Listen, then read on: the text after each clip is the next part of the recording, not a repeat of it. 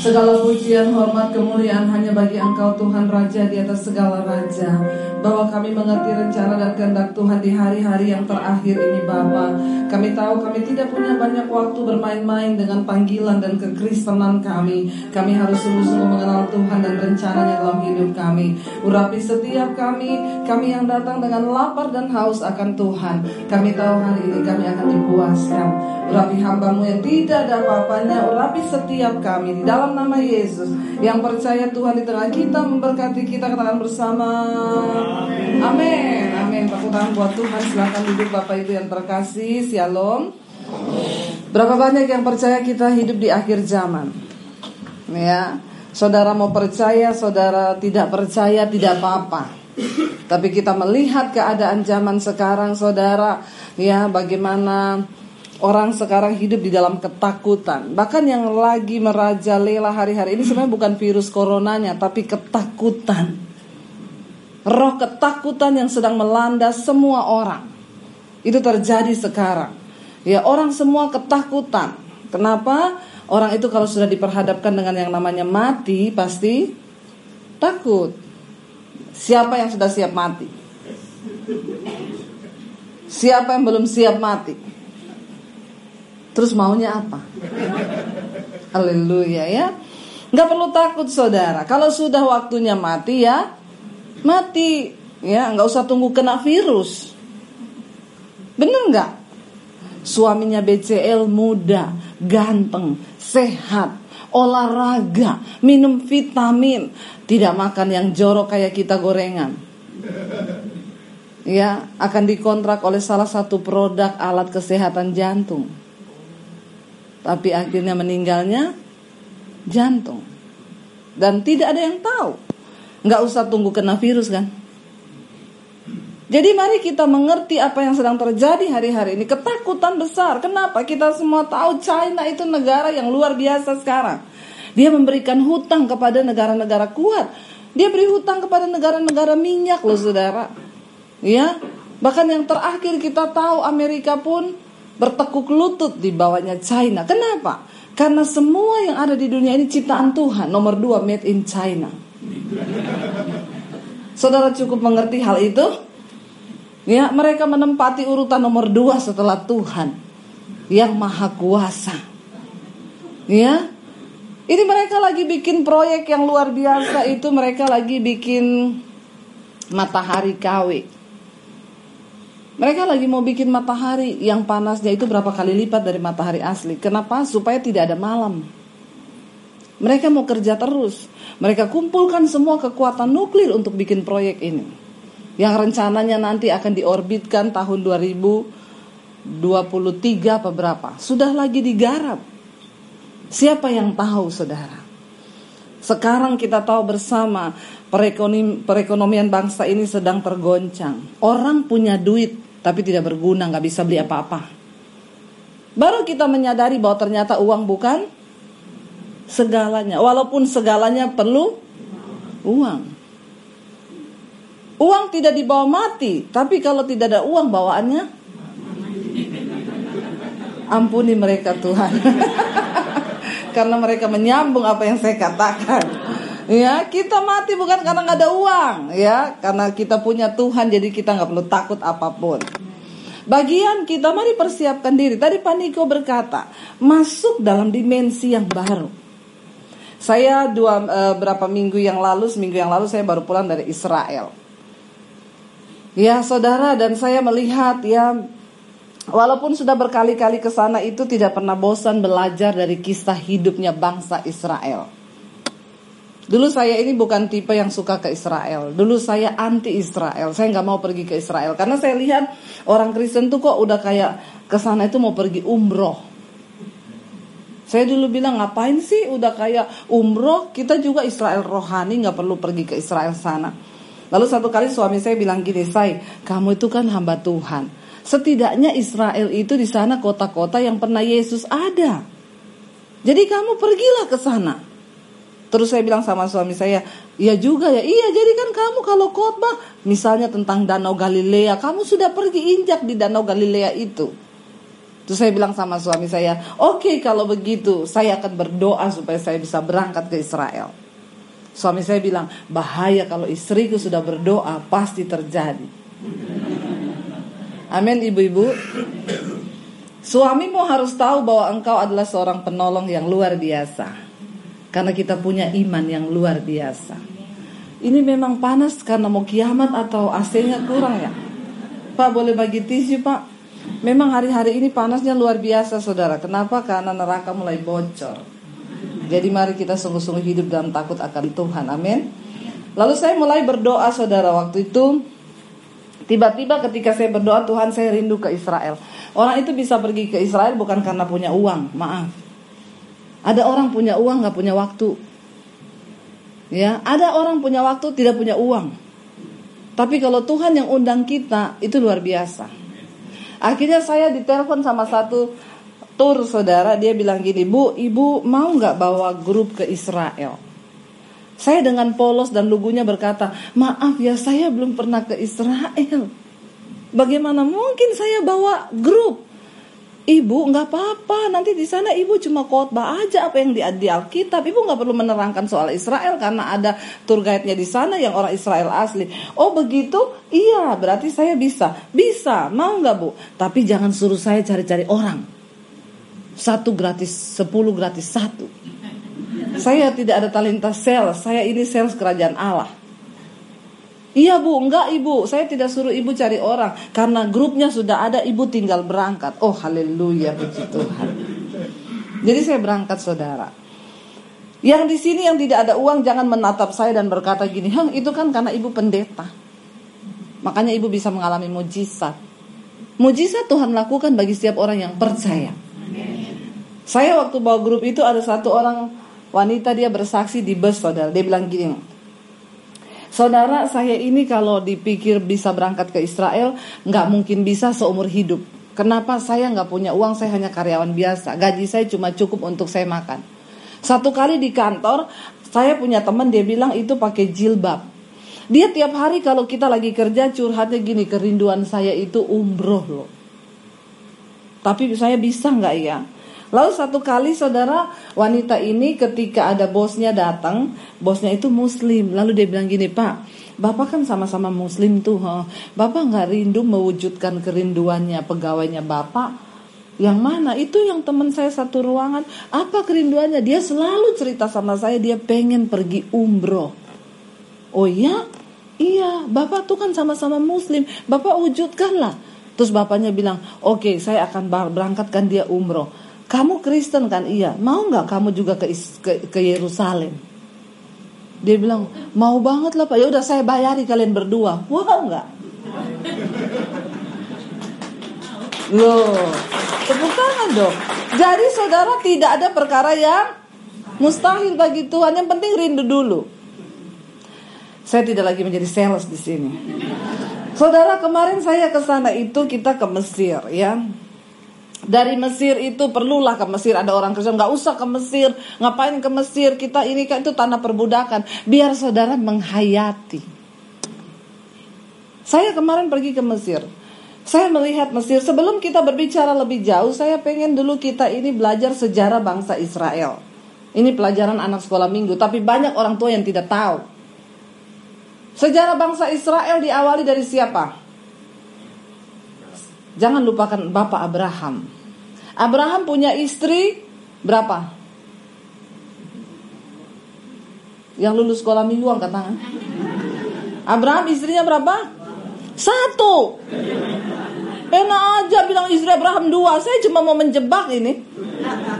Istrinya 1. 1 itu gundik. Jangan ditambah-tambahi ayat. Istri Abraham itu Sarah. Hagar itu gundiknya. Karena Sarah merasa dia udah gak bisa punya anak, udah menopause. Lalu dia suruh Bapak Abraham untuk menghamili gundiknya. Jangan ditiru ini ibu-ibu. Ya, kata ibu-ibu gak usah ditiru, sudah banyak Bu yang terjadi. Di sini tidak ada, amin. Ya. Lalu Abraham meniduri Hagar hambanya. Hagar itu cantik saudara. Konon ada yang berkata dia juga termasuk keluarganya Fir'aun dari bangsawan. Jadi dia putri Mesir itu Hagar. Ya, cantik-cantik saudara. Saudara bisa bayangkan putri Mesir? Tidak jauh-jauh dari saya. Masalah buat lo. Yang keberatan keluar. Lalu saudara, akhirnya Hagar hamil. Jadi Abraham punya anak berapa? 2. 1. Tidak apa-apa, jawab saja. Kalau saya salah, saya tidak hukum. Benar juga tidak dikasih sepeda. Jadi saudara jawab saja. 1, namanya anaknya siapa? Yang pertama Ismail, yang kedua Ishak. Tapi kita lagi berbicara tentang Ishak, anak perjanjian.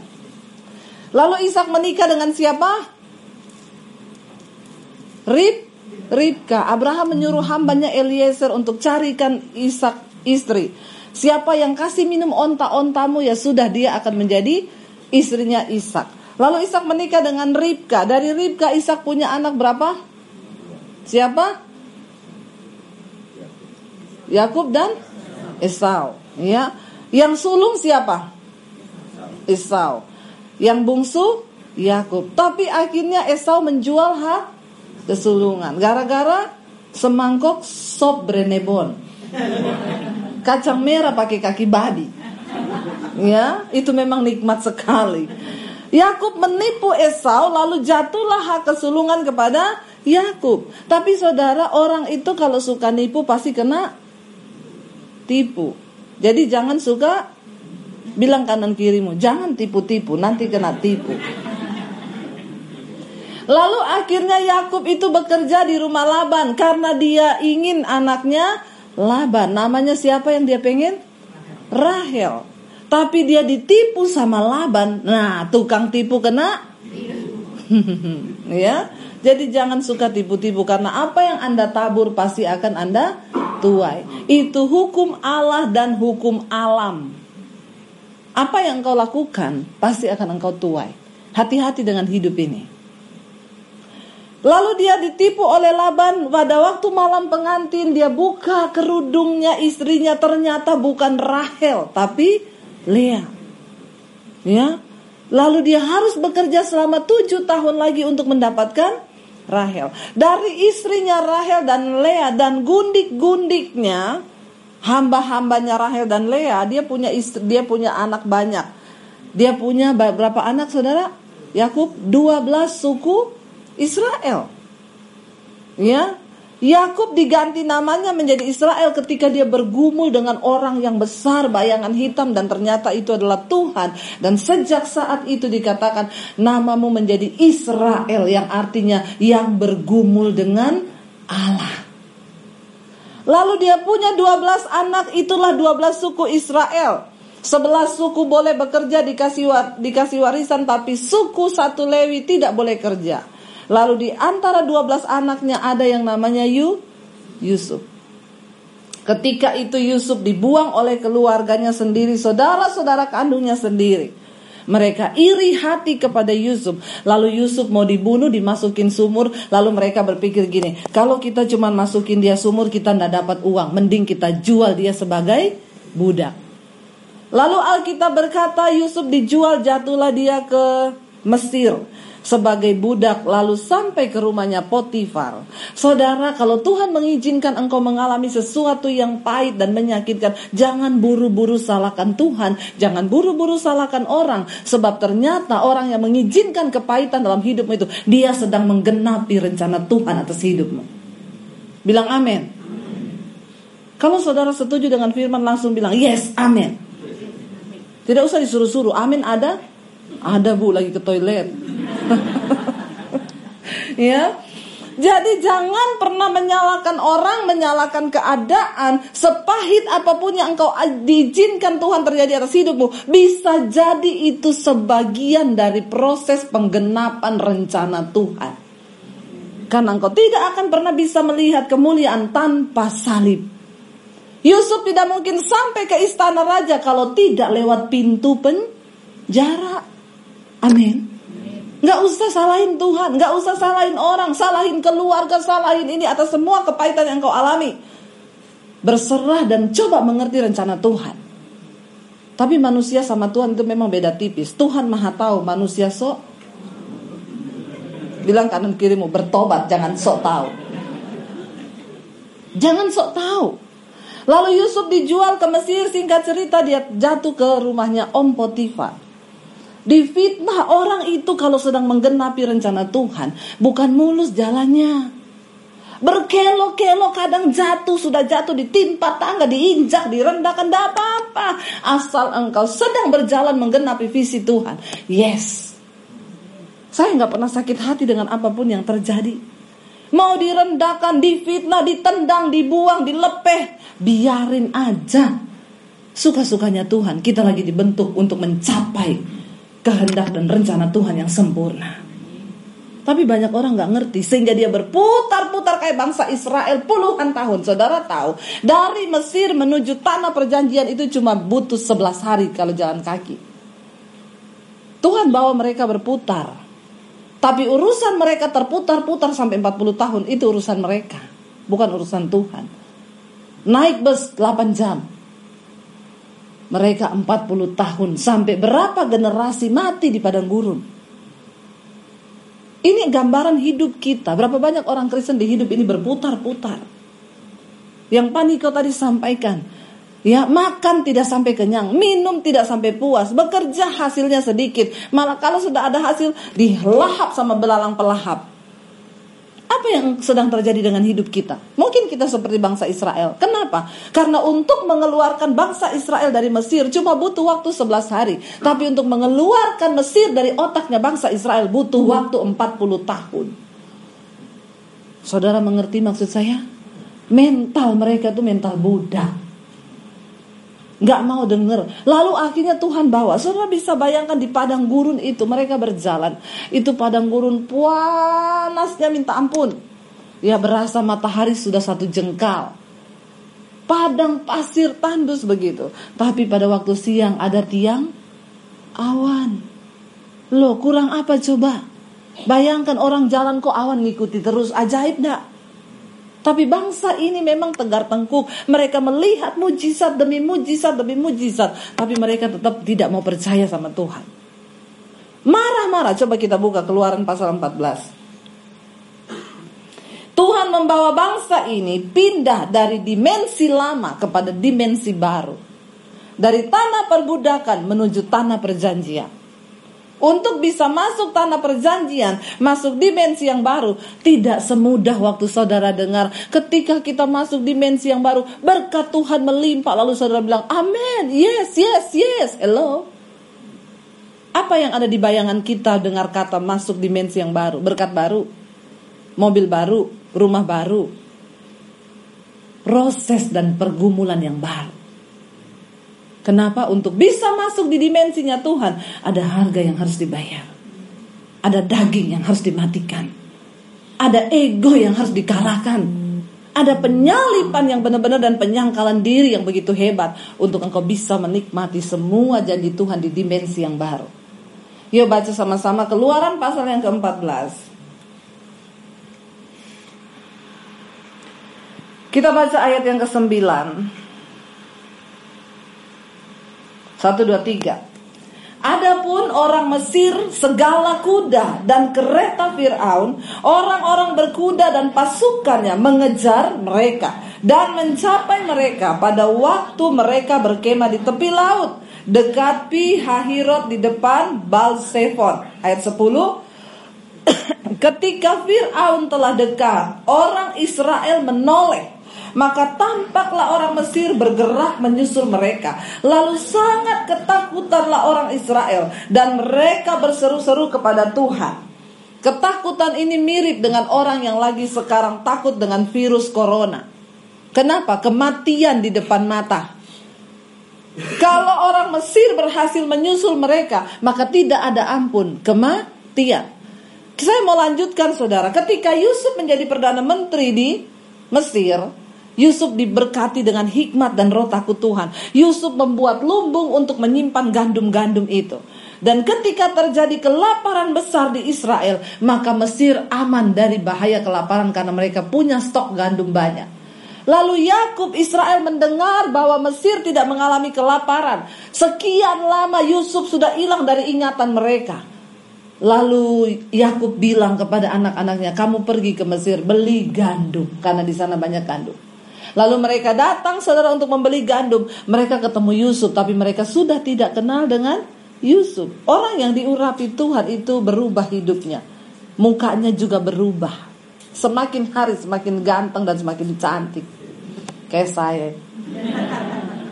Ya, amin. Jangan semakin kusut. Ya, orang ketemu kok kusut banget ya. Nah, itu berarti banyak kepahitan. Harus berubah. Kita semakin hari semakin sukacita. Gak usah apa-apa dipikir. Hidup ini dibawa enteng saja. Utang gak usah dipikir, tapi dibayar. Ya. Lalu saudara, mereka ini disusul oleh bangsa Mesir. Ketakutan yang sama dengan orang yang menghadapi corona sekarang, kematian. Lalu ketika saudara, saya kembali lagi ke Yusuf, belum selesai tadi. Yusuf akhirnya memberi gandum, dia bilang gini, tidak usah bayar, bawa gandum ini pulang. Karena Yusuf tahu ini keluarganya. Panggil orang tuamu untuk pindah ke Mesir. Lalu mereka pulang dengan senang hati karena gandum tidak dibayar. Lalu mereka cerita pada bapaknya, itu Perdana Menteri, dia suruh kita pindah ke Mesir. Lalu Yakub mengangkut semua keluarganya berjumlah 70 orang. Anak-anak dan cucu-cucunya pindah semua ke Mesir, hijrah. Ketika ada di Mesir, mereka beranak cucu di sana, bekerja karena mereka disertai Tuhan. Mereka menjadi bangsa yang besar dan hidupnya lebih diberkati dari orang Mesir. Karena mereka rajin. Itu kayak orang Jawa yang transmigrasi ke Kalimantan, Sulawesi itu loh. Saudara, kalau ke Sulawesi, Kalimantan, Sumatera, sekarang tuan-tuan tanahnya di sana semua orang Jawa. Kenapa? Mereka rajin. Ya, saudara, Sulawesi ke Sumatera, kemana-mana daerah transmigrasi sana, mulai dari yang jual bakso sampai yang punya tanah semua Mas Joko, Mas Bejo. Loh iya, kenapa? Mereka rajin, kalah orang yang punya tanah. Demikianlah bangsa Israel pada waktu itu, mereka menjadi besar, diberkati Tuhan. Lalu apapun yang mereka lakukan berhasil. Lalu orang Mesir mulai iri hati. Lalu dengan berbagai cara lewat undang-undang ditekanlah bangsa Israel. Singkat cerita, mereka jatuh dalam perbudakan dan penjajahan. Lalu mereka berseru pada Tuhan. Lalu Tuhan mengangkat Musa untuk bawa bangsa ini keluar dari Mesir. Itu ceritanya. Lalu mereka mulai bergerak keluar dari Mesir. Alkitab berkata ketika bangsa Israel melihat orang Mesir di belakang dengan kereta berkuda, mereka tidak bawa apa-apa, tidak bawa senjata, orang lari dalam keadaan budak. Lalu mereka mulai berketakutanlah, mereka berseru-seru kepada Tuhan. Keluaran 14 ayat 11 berkata, mari kita baca sama-sama. Keluaran 14 ayat yang ke-11. Dan mereka berkata kepada Musa, apakah karena tidak ada kuburan di Mesir, maka engkau membawa kami untuk mati di padang gurun ini? Apakah yang kau perbuat ini terhadap kami dengan membawa kami keluar dari Mesir? Saudara, lihat bangsa ini, saudara. Memang saudara, ya itu mentalnya itu loh. Bukannya berkata kepada Musa, Musa, apa yang harus kami lakukan, Musa? Kita berdoa yuk, Musa. Gak ada perkara kan yang mustahil bagi Tuhan. Buktinya dikasih tiang awan, kalau siang malam dikasih tiang api. Tuhan itu kan ajaib. Enggak. Balik lagi menyalahkan Musa dan pengen balik ke Mesir.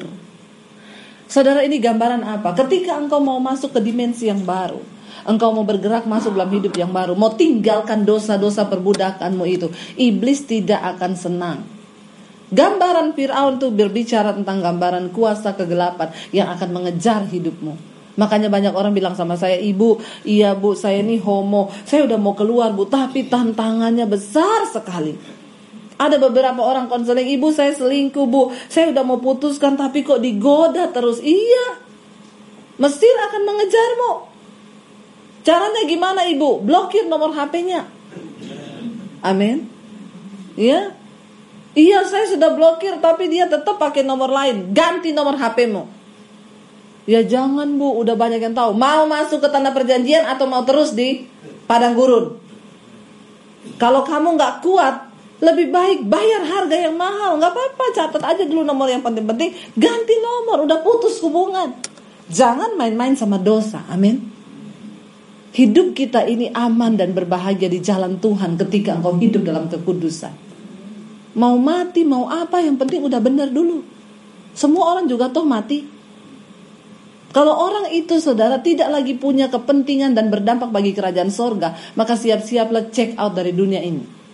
Tapi selama Tuhan masih punya rencana atas hidupmu, dan engkau masih mau berjalan bersama dengan rencana Tuhan, belum selesai tugasmu. Kalau udah selesai ya sudah, check out. Gak usah terlalu takut dengan kematian, amin. Sampai mau salaman gak berani. Jangan salaman, virus pakai kaki saja.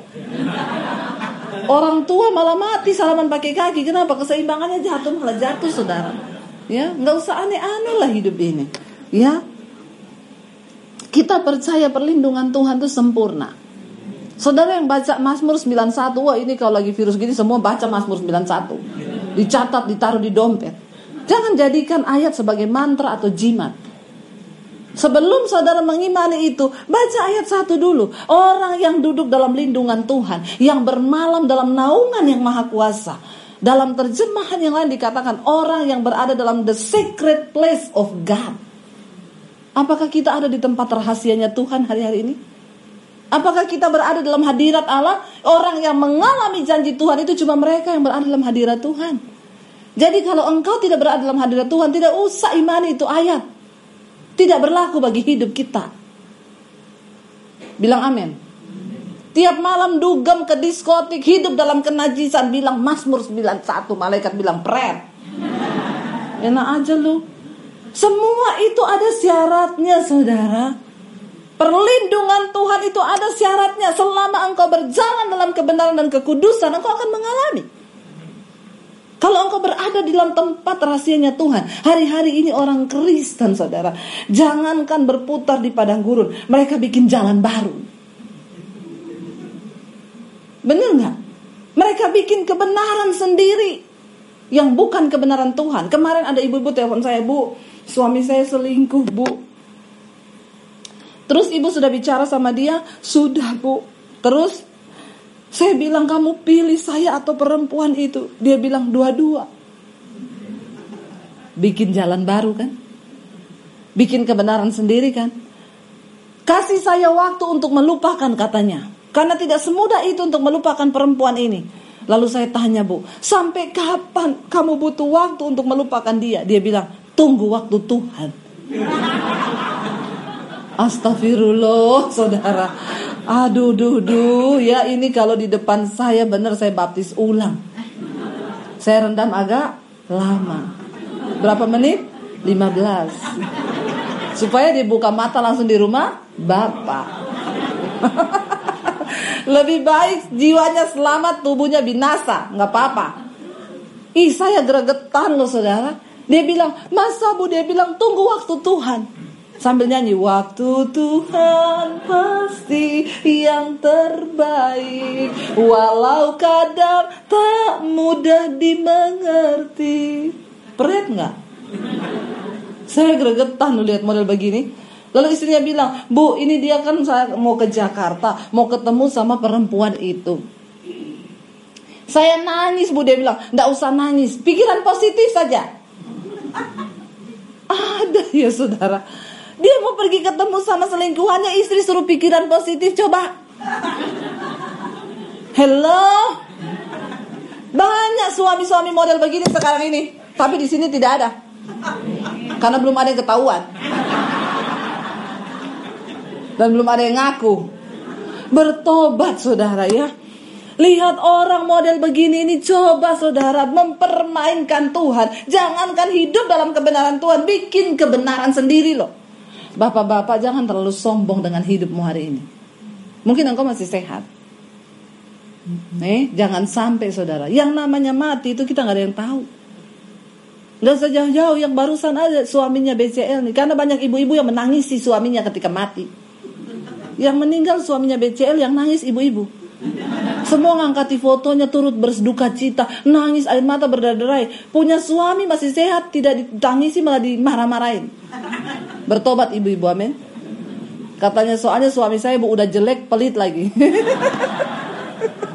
Bapak-bapak bertobat makanya, jangan pelit-pelit sama istri. Ya. Lalu saudara, sampai di mana tadi ini? Jangan hidup dalam dosa bapak-bapak. Amin. Hargai rumah tanggamu, hargai istri dan anak-anakmu. Ya, saya hari-hari ini konseling orang itu jatuh dalam dosa. Aduh saudara ya, saya berdoa biar jemaat di tempat ini menjadi jemaat yang dewasa. Kita mempersiapkan diri masuk di dalam tanah perjanjian, dimensinya Tuhan. Dan mereka berkata kepada Musa, apakah enggak ada kuburan di Mesir? Oh, makanya kamu bawa kami ke padang gurun ini supaya mati rame-rame di padang gurun, enggak usah dikubur? Lihat nih mulutnya bangsa Israel. Kalau saya saudara, ini mungkin dulu waktu dibaptis belum kena air mulutnya. Jadi tolong saudara ya, kalau yang cerai-cerai itu baptis, masukin air sedikit di mulut, biar tobat sekalian. Ya mulutnya itu loh, berceloteh, bersungut, menyalahkan Musa coba. Padahal mereka dibawa keluar kan untuk kebaikan mereka. Tapi karena mentalnya begitu, makanya berputar terus di padang gurun. Ayat yang ke-12 berkata begini, kita baca sama-sama ayat yang ke-12. Keluaran 14 ayat 12, firman Tuhan berkata begini. 1, 2, 3. Bukankah ini yang telah kami katakan kepadamu di Mesir? Janganlah mengganggu kami, dan biarlah kami bekerja pada orang Mesir, sebab lebih baik bagi kami untuk bekerja pada orang Mesir daripada mati di padang gurun. Coba mulutnya bangsa ini saudara. Dan saudara bisa bayangkan Musa sendirian loh. Ini bangsa yang besar, mulutnya bersungut-sungut. Makanya Musa itu sampai tidak bisa masuk tanah perjanjian, cuma sampai di Gunung Nebo. Kenapa? Karena emosi juga Musa terpancing. Padahal Tuhan memilih Musa karena Musa terpilih sebagai orang yang paling lembut hati di seluruh bumi. Gak ada lawannya. Kalah orang Solo. Tapi akhirnya toh bisa meledak juga. Kenapa? Ngadepi bangsa yang ya, mending kita mati saja di sana, kerja di sana daripada kita mati di padang gurun tanpa makanan, bersungut mulutnya. Benar-benar. Saudara, dosa bersungut-sungut itu dosa yang sangat dimurkai Tuhan. Daripada engkau bersungut, lebih baik mengucap syukur. Amin. Ibu-ibu, suamimu belum bertobat, tidak usah curhat ke kanan kiri, apalagi curhat di Facebook. Bertobat, amin. Enggak usah buka-buka aib di sosial media. Ya, curhat sama Tuhan saja. Luapkan isi hatimu di hadapan Tuhan. Kalau engkau mau nangis, nangis sama Tuhan. Perlu menangis itu saudara. Kenapa Tuhan tuh kasih kita emosi? Karena orang itu kalau gak nangis bahaya. Orang itu harus menangis minimal seminggu sekali. Lo benar. Itu untuk kesehatan jiwamu. Ya, kalau saudara tidak menangis itu bahaya. Kenapa? Karena ketika air mata itu keluar, ada hormon anti stres yang keluar di saat bersamaan dengan air matamu. Dan ketika air matamu itu keluar, itu dia lagi toksin, buang racun dari tubuh. Makanya banyak-banyaklah menangis, amin. Menangis kan bukan cuma karena lagi ada masalah. Kita doa di hadirat Tuhan, saya sering banget nangis. Nyanyi aja saya sudah nangis, amin. Jadi yang belum menangis minggu ini saya doakan supaya nanti menangis. Engkau perlu menangis supaya emosimu itu stabil. Orang itu kalau nggak menangis saudara, apalagi ada yang 1 tahun tidak pernah nangis, itu mesti mukanya, ya itu tuh udah muka penyakitan, udah muka tertekan itu. Kita ini perlu saudara, benar. Karena Alkitab bilang ada waktu untuk tertawa, ada waktu untuk menangis. Karena kalau tertawa terus bisa gila. Jadi sesekali menangis. Lalu bangsa Israel bersungut-sungut kepada Musa. Ayat 13, tetapi berkatalah Musa kepada bangsa ini, janganlah takut, berdirilah tetap dan lihatlah keselamatan dari Tuhan yang akan diberikannya pada hari ini kepadamu. Sebab orang Mesir yang kamu lihat hari ini tidak akan kamu lihat lagi untuk selama-lamanya. Lalu mereka saudara, lalu Tuhan yang akan berperang bagi kamu. Mereka menyeberangi laut saudara. Ketakutan yang memuncak ketika di depan itu laut Teberau, di belakang pasukannya Fir'aun. Itu kalah menghadapi virus corona. Benar-benar mati udah. Lalu mereka berseru pada Tuhan. Saudara yang pernah pergi ke Mesir, kita jalan nanti naik bus, lalu kita menuju ada satu terowongan di bawah laut yang menghubungkan dua benua. Kita nyebrang itu sudah berpindah benua lain. Itu namanya terusan Suez. Saudara yang sudah pergi ke sana, kita masuk di terowongan bawah laut, ya. Disitulah diperkirakan para ahli Musa membelah laut di terusan itu. Kenapa? Karena itu jaraknya cuma 2 kilo antara satu benua dengan benua yang lain. Itu cuma 2 kilo jaraknya menyeberang. Jadi jadi saya pikir masuk akal juga. Nggak mungkin laut samudra besar itu dibelah sama Tuhan yang gede banget itu tuh, ya. Itu saya dulu berpikir iya ya. Ternyata di situ itu diperkirakan para ahli mereka mau menyeberang itu ya di terusan Suez itu. Cuma 2 kilometer itu. Lautnya terbelah, mereka nyebrang. Ketika bangsa Israel menyeberang, Mesir masuk, airnya tertutup. Mereka wow nggak? Wow, Tuhan dahsyat. Nyanyi mereka, nyanyi, wow Tuhan ajaib, Tuhan luar biasa. Waktu mereka mulai berjalan lagi, Alkitab berkata, coba kita lompat Keluaran pasal yang ke-15. Kita lihat Keluaran pasal yang ke-15, saudara, apa yang bangsa Israel lakukan lagi. Mereka ini baru saja melihat, ya, bagaimana Tuhan mengerjakan sesuatu yang luar biasa. Sudah bersungut-sungut lagi. Keluaran pasal yang ke-15 mulai ayat yang ke di sana ketika ditulis di sana mereka ketemu satu tempat yang namanya Elim, mata air di Mara. Saudara, mereka menyeberang, mereka melintasi laut itu lalu mereka sampai ke mata air yang ada di Mara itu, di Elim, ya, kita baca sama-sama. Ayat yang ke-22. Di Mara dan di Elim.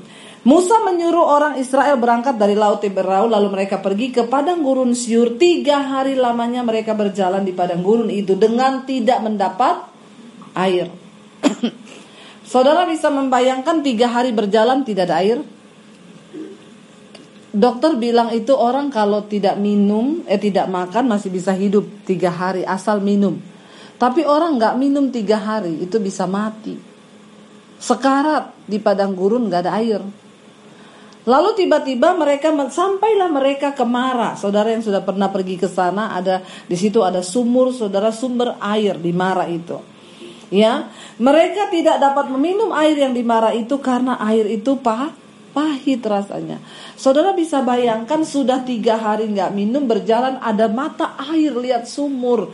Tiba-tiba waktu mau diminum airnya pahit. Gondok nggak? Banget. Ini gambaran dalam hidup kita. Sering kali kita sudah merasa ada masalah, kok tidak kunjung dapat jawaban. Rasanya di depan sudah mau terlihat mujizat, malah tambah buruk. Mau minum rasanya pahit. Waktu saya berdiri di depan sumur itu kemarin di sana, saudara, tiba-tiba terbersit di benak saya. Itu tidak ada ayatnya di Alkitab sih, cuma di dalam hati saya. Ya, terbersit begini. Sebenarnya air itu tidak pahit, tapi Tuhan bikin pahit.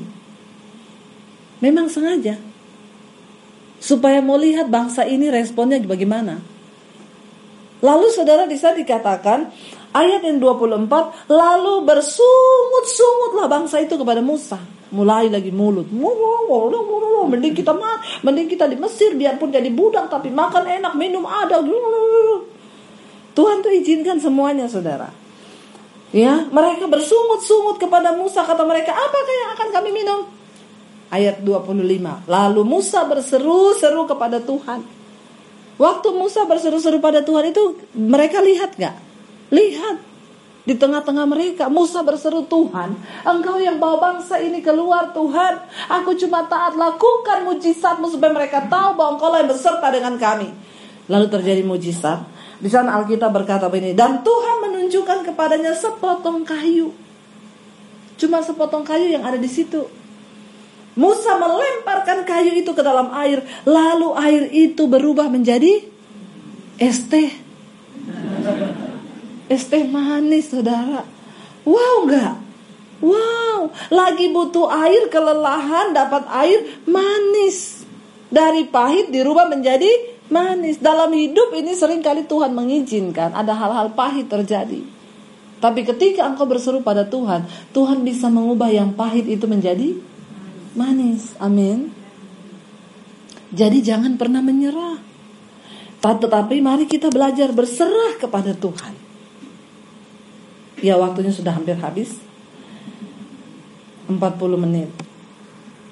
Lalu air itu menjadi manis. Di sanalah diberikan Tuhan ketetapan-ketetapan dan peraturan-peraturan kepada mereka. Dan di sanalah Tuhan mencoba mereka. Itu air sebenarnya tadinya tidak pahit. Tapi memang Tuhan sengaja mau mencoba mereka. Hati-hati dalam hidup ini. Seringkali Tuhan izinkan banyak hal untuk mencoba iman kita. Amin. Tapi ketika engkau percaya pada kehendak Tuhan, engkau tidak akan mudah bersungut-sungut. Nangis saja di kaki Tuhan. Aku percaya Tuhan, Engkau mengizinkan semua terjadi untuk mendatangkan kebaikan bagi hidupku. Aku percaya yang pahit sekalipun Tuhan sanggup ubah menjadi manis. Yang paling penting dalam hal ini, saudara, mari kita satu keluarga hidup damai bersama, rukun bersama. Amin. Suami, istri, dan anak-anak, mari kita hidup rukun bersama, bersehati. Itu cukup menjadi modal. Kenapa? Alkitab berkata, di mana orang hidup rukun bersama, kesanalah berkat Tuhan diperintahkan. Tuhan tidak bilang, di mana ada lulusan cum laude, di sana berkat Tuhan diperintahkan. Maaf saudara, hukum Tuhan dan hukum dunia itu berbeda. Jangan engkau paksa anakmu melakukan apa yang kau mau, yang kau pikir itu benar. Orang tua sekarang, anaknya dari kecil dilesin bahasa Inggris, matematika, fisika, kimia, dijejeli semua, tapi belum pernah ada yang lesin Alkitab. Ini loh orang Kristen salahnya. Anak saya bilang, Mam, nilai saya di sekolah gak terlalu bagus. Gak apa-apa deh, bukan itu yang menentukan kamu masuk surga. Kalau memang kamu gak kuat di akademi, gak apa-apa. Saya bilang sama anak saya, dia bilang, aku nanti kuliah ambil apa? Berdoa kepada Tuhan. Kenapa? Kesuksesanmu di dunia ini bukan waktu engkau raih semua cita-citamu, tapi waktu engkau bisa raih cita-cita Tuhan atas hidupmu. Amin saudara. Tanamkan kepada anak-anakmu nilai yang begitu. Ya, jangan suruh anak-anak, ya pokoknya kejar cita-citamu setinggi bintang di langit sampai ke negeri Cina. Sekarang kejarlah ke sana. Tidak ada orang berani ke sana sekarang. Benar gak saudara? Ya, sekarang menutup pintu semua. Cuma dekat Tuhan kita aman. Dan saudara, kalau kita masih hidup hari ini di dunia ini, Tuhan masih punya tugas atas hidup kita. Berdampaklah di tengah rumah tanggamu. Sebagai seorang suami, jadilah sebagai suami yang diurapi Tuhan di tengah keluarga. Sebagai istri, jadilah penolong yang sepadan buat suami dan anak-anakmu. Kembalikan fungsi alkitabiah itu dalam rumah tangga. Jangan dilanggar. Ada bapak-bapak yang datang sama saya, Bu, saya mau minta ayat yang tentang istri tunduklah pada suami. Saya bilang, kenapa? Mau saya kasih istri saya, Bu. Saya bilang, sebelum saya kasih yang buat ibunya, saya kasih dulu yang buat bapak. Emang ada, Bu? Ada. Apa ayatnya? Saya kasih dia ayatnya. Ini loh. Hai suami, kasihilah istrimu seperti engkau mengasihi tubuhmu sendiri. Kaget dia. Ada ayat itu, Bu? Ini loh ada. Jadi bagaimana? Masih mau yang buat ibu? Tunggu dulu, saya renungkan dulu ya ini. Berat ternyata. Ya, berat. Kenapa ada istri yang tidak tunduk pada suami? Karena di situ pasti ada suami yang tidak mengasihi istri. Itu cuma timbal baliknya begitu. Kenapa ada suami yang tidak mengasihi istri? Karena di situ pasti ada istri yang tidak tunduk pada suami. Firman Tuhan itu diberikan bukan untuk kita saling tembak, tapi mari rendahkan diri dan berusaha untuk bisa melakukan firman itu. Amin.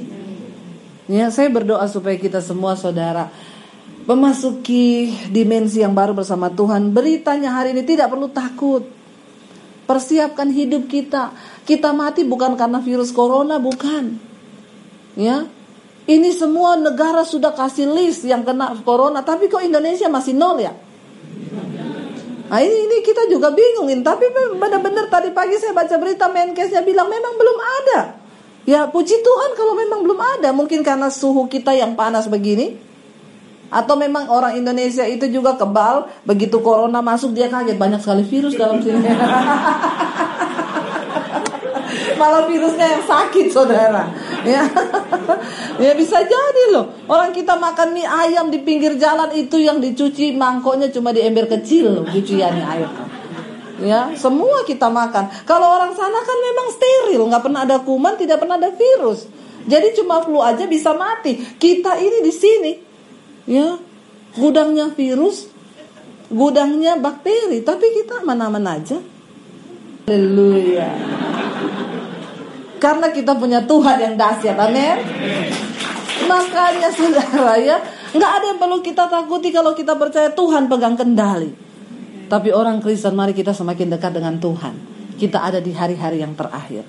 Jangan kayak bangsa Israel. Saya undang para imam musik, jangan seperti bangsa Israel yang terus berputar di padang gurun karena nggak ngerti rencana Tuhan. Saya berdoa kita semua mengerti rencana Tuhan, amin. Kita semua mau berkata, Tuhan, kami mau Tuhan melakukan apa yang Tuhan mau. Mari kita bangkit berdiri bersama. Ini hidup kami Bapa. Bila Engkau tidak beserta kami tidak mau berjalan Tuhan. Engkaulah yang berjalan bersama kami, memegang tangan kami. Biar kita mau bilang, Tuhan, bila Engkau tidak beserta kami tak mau berjalan. Itu yang Musa katakan kepada Tuhan. Berjalanlah bersama kami Tuhan. Tuntun langkah kami Bapa. Ini hidup kami Tuhan. Bila Engkau tak besertaku,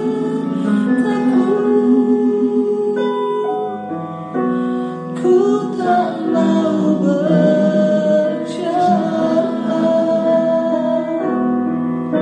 Ku perlu Tuhan, pimpin langkahku dengan kasih karunia-Mu. Pimpin langkahku setiap waktu. Berjalan dalam roh, berjalan dalam roh-Mu.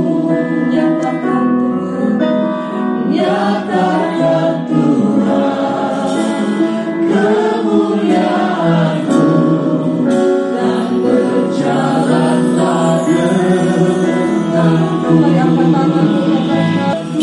Mari kita tutup mata dalam hadirat Tuhan. Bila Engkau tidak beserta kami tidak ingin berjalan Tuhan. Kami tidak berani mengambil satu langkah pun tanpa penyertaan Tuhan dalam hidup kami. Kami butuh Tuhan. Kami butuh Engkau Bapa. Berjalan bersama kami. Ketika kami ada di dalam Engkau, berada di tempat rahasianya Tuhan, kami menggenapi semua rencana-Mu dalam hidup kami. Kami tidak perlu takut Tuhan. Kami tahu Engkau menyertai hidup kami. Apa arti dari hidup kami Tuhan?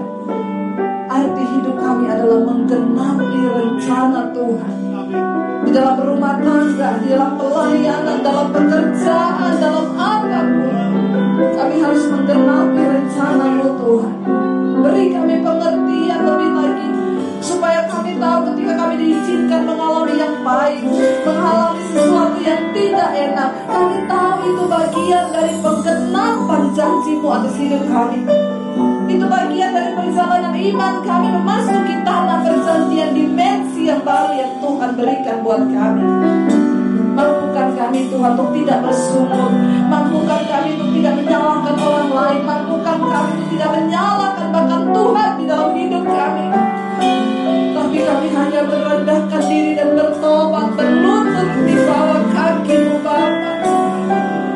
Ini hidup kami Tuhan. Ini hidup kami. Mari saudara suami istri bergandengan tangan. Kami bawa rumah tangga kami, pernikahan kami ke hadapan-Mu hari ini Bapa. Mampukan kami melewati setiap hari hidup ini. Mampukan kami menjalani bahkan menggenapi setiap rencana Tuhan atas pernikahan kami. Bahkan Tuhan, kami mau berjalan bersama Tuhan. Kami tahu rahasia besar bahwa hidup ini adalah